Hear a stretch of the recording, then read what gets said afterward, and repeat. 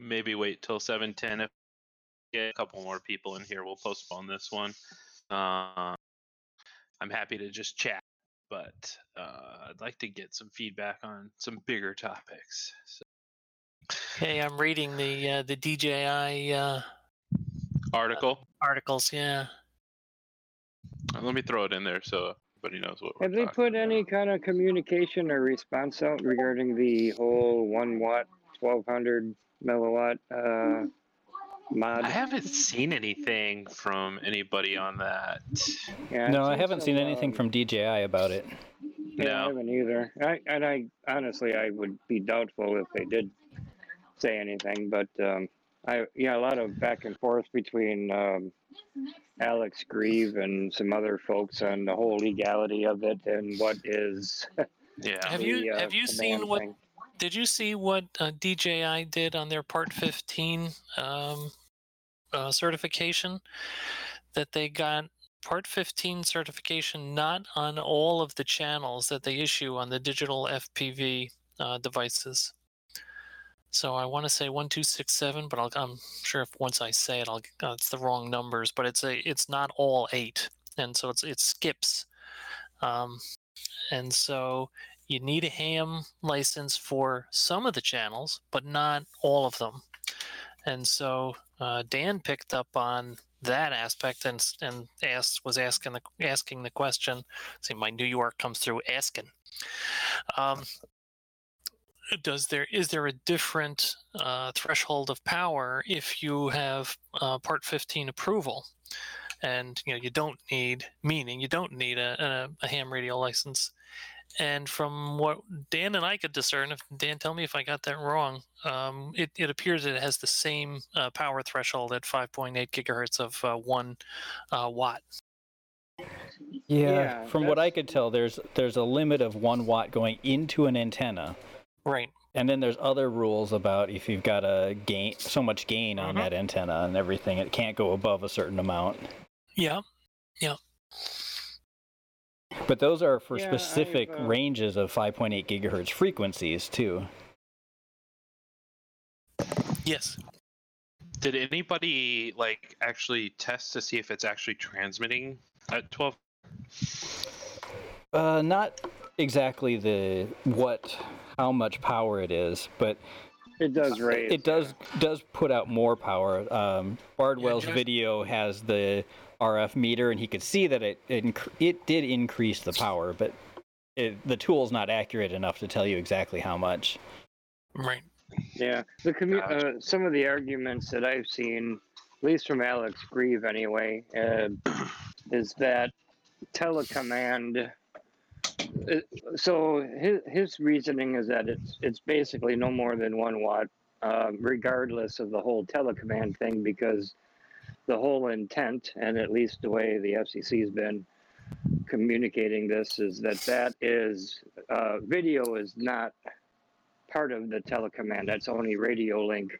But yet everybody else is saying, well, according to the fine that GetFPV got, they specifically cited telecommand as a reason why they were being fined for greater than 1 watt power output. So and Alex is promoting somebody to take him to court. Yeah, I think no takers on that.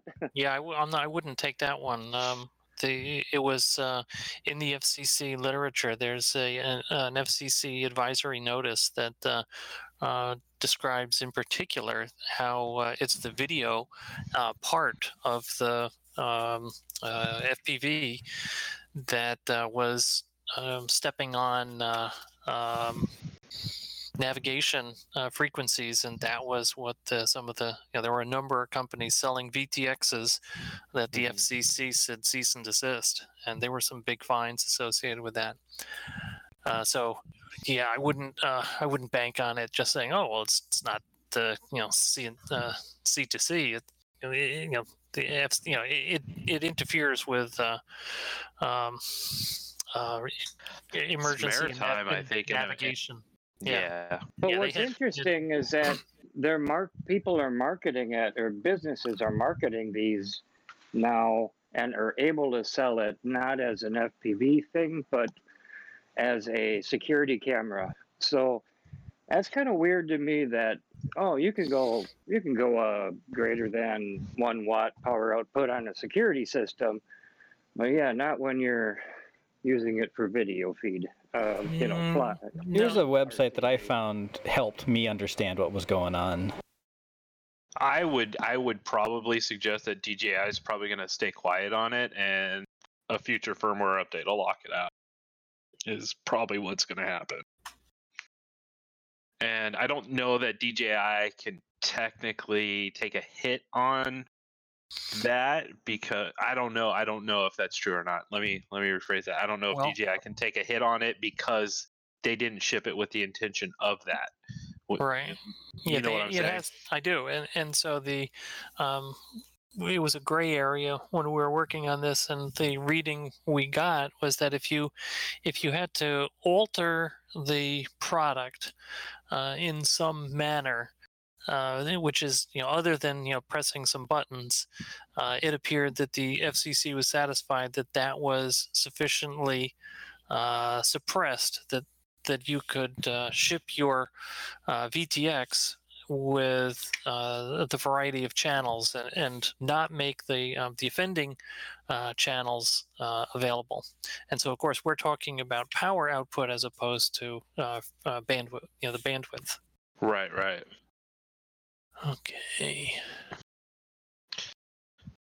Interesting. Where did Dan? Where did I do what? You put Where'd you put the document? Where'd you put that? It's in the general section. Yep. I found it. Just call me a Luddite. It's okay. Yeah, it does talk about in there that if you have a fixed point-to-point link, so if nothing's moving, then you can use more power in the 5.8 gigahertz band.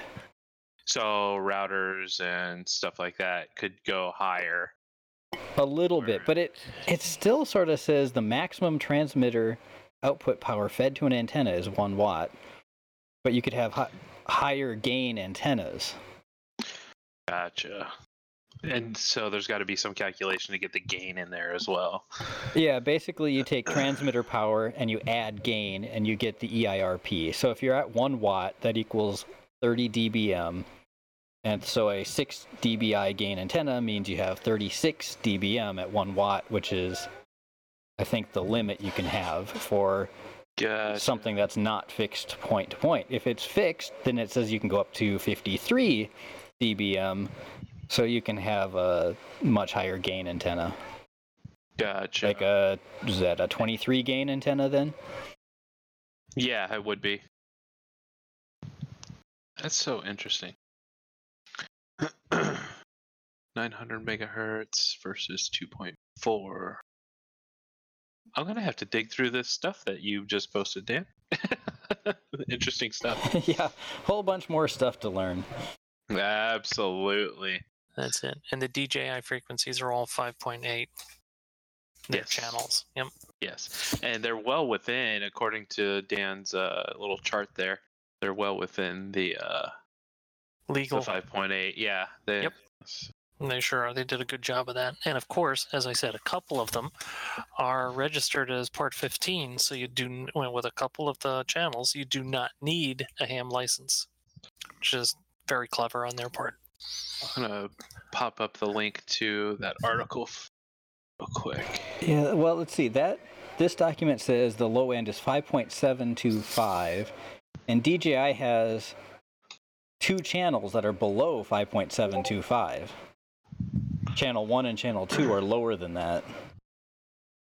Yes, they are. They're right at 5650. Well, 5660, and then but the spread of the bandwidth goes to 5650. So I'm curious on this, Dan, and one of the things I was trying to research when I wrote the article for this is digital band is tighter than analog band?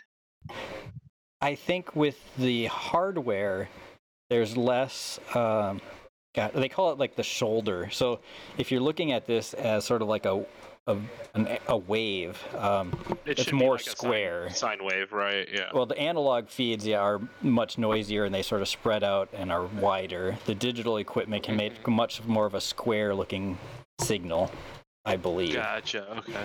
Gotcha. So they don't bleed over as much. Cool. I'm impartial to Sawtooth myself.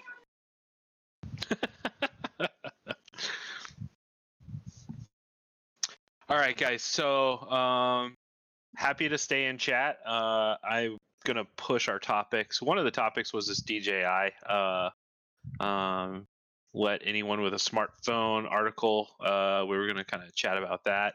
If you want to read up on that, it's just got kind of dropped today. But now we knew that DJI was going to put some remote identification tech into their new drones. Whether that was, I think the first talk was ADS-B, but this is saying that they're going to create a smartphone app that lets a person know the drone's identification number, as well as location, altitude, speed, and direction of the drone to anybody in the public. My thought is that they're going to release this in terms of a digital license plate and not your FAA ID. That way, you're protected, your personal information is protected, but we will kind of stay on top of this and see what comes out on this. But it's supposed to work within 1 kilometer using Wi-Fi. So theoretically, the drone will be transmitting that information via Wi-Fi in a 1 kilometer range. So it'll be interesting to see how that kind of shapes up.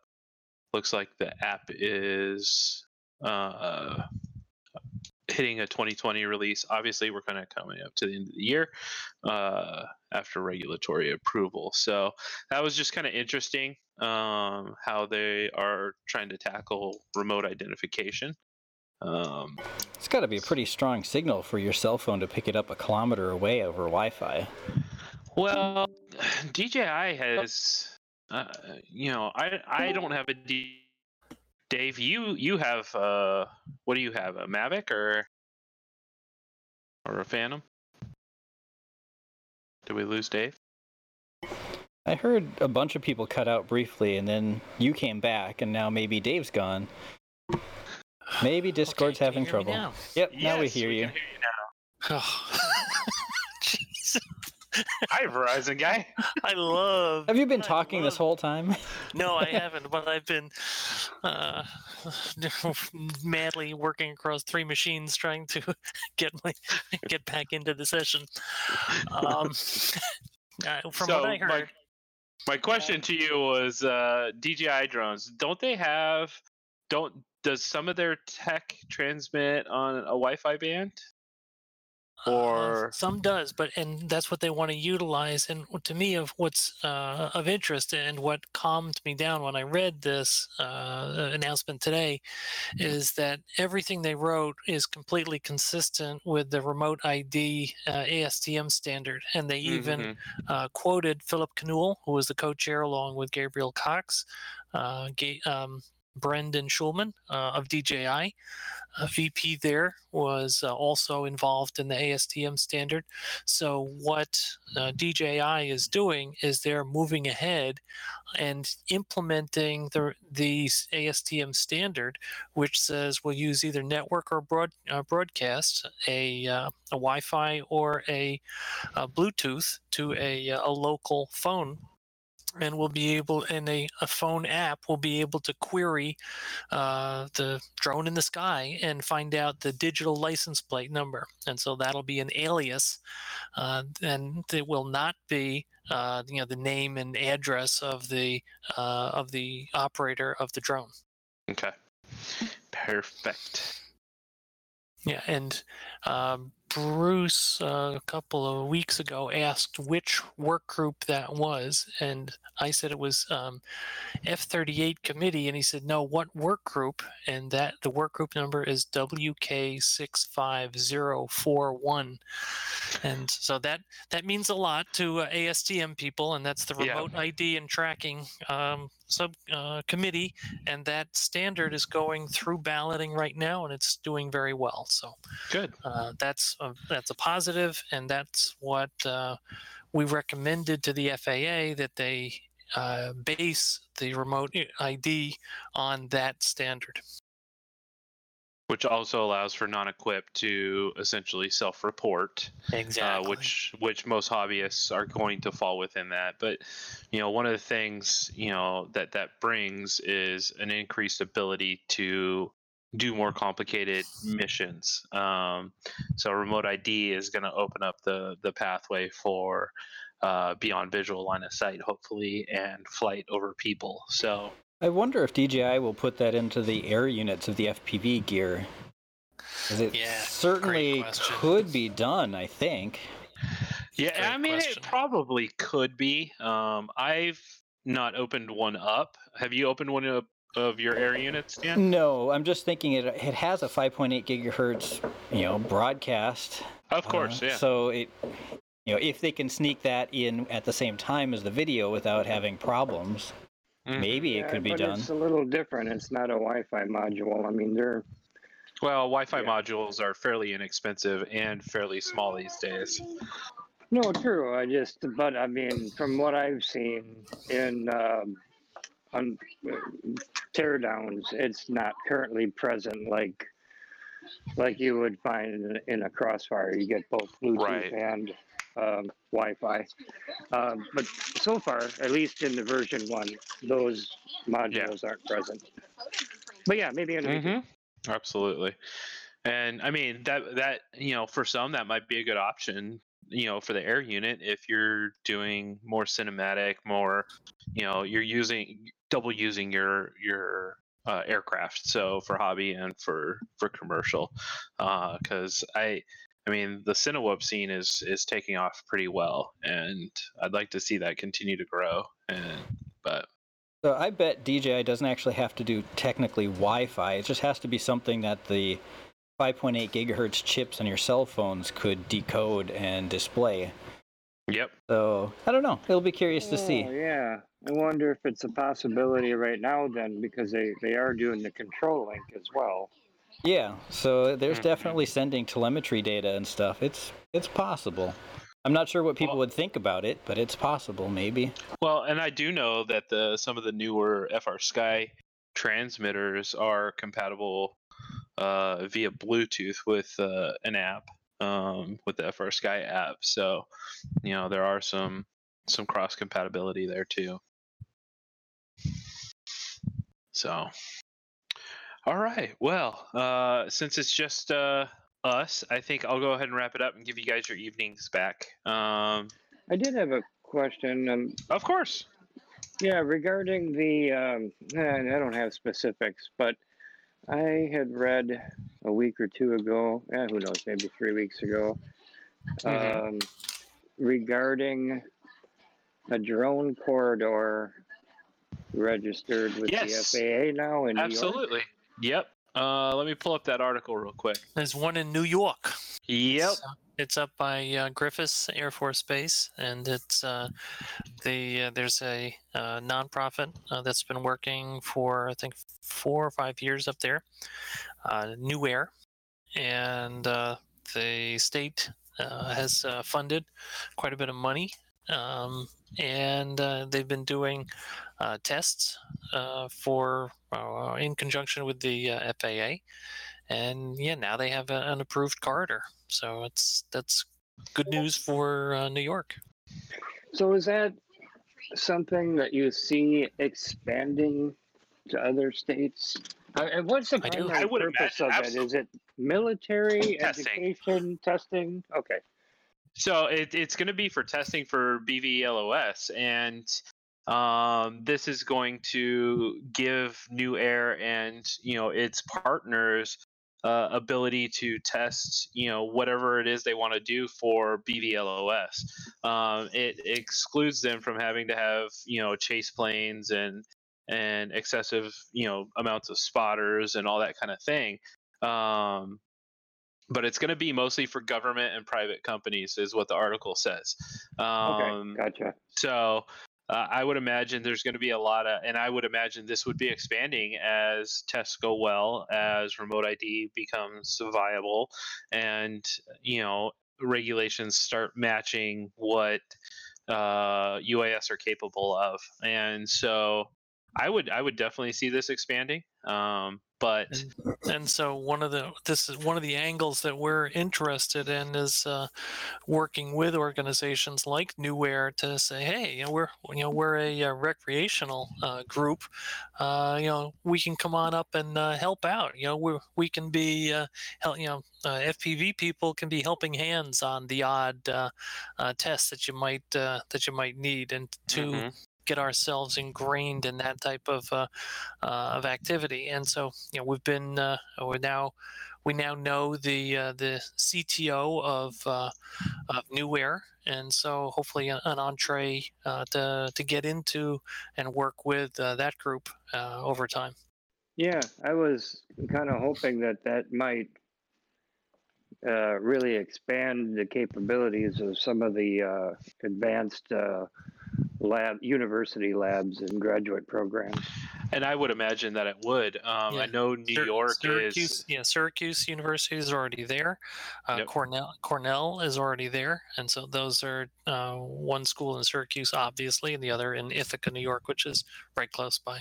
Right. And the governor of New York is investing a lot in new tech for New York. So yes, that's a pretty big deal. Yeah, so we I would personally anticipate that the 7 test centers across the country, that we're going to see, the other test centers follow suit and become corridors as well. That's just my own speculation, so not based on anything I've read. Yeah. Well, that would be cool. So yeah, that's definitely a thing. Cool. All right. Well, good talk, actually. I wasn't expecting kind of off the cuff, but hey, it works. So we will. We've got some news later on, I think this next week. So be on the lookout for some new stuff on the Facebook page. And I don't want to give it away, but Dave and I did have an interesting evening last night, and it was fun. So we'll drop that off on the Facebook when it airs, and then we'll pick this up on the next one. And thank you, Steve and Prelator, for being here. Appreciate it. Yeah, sounds good. Thank you. Have a good evening. Yep. Good night, everyone. Okay. Right.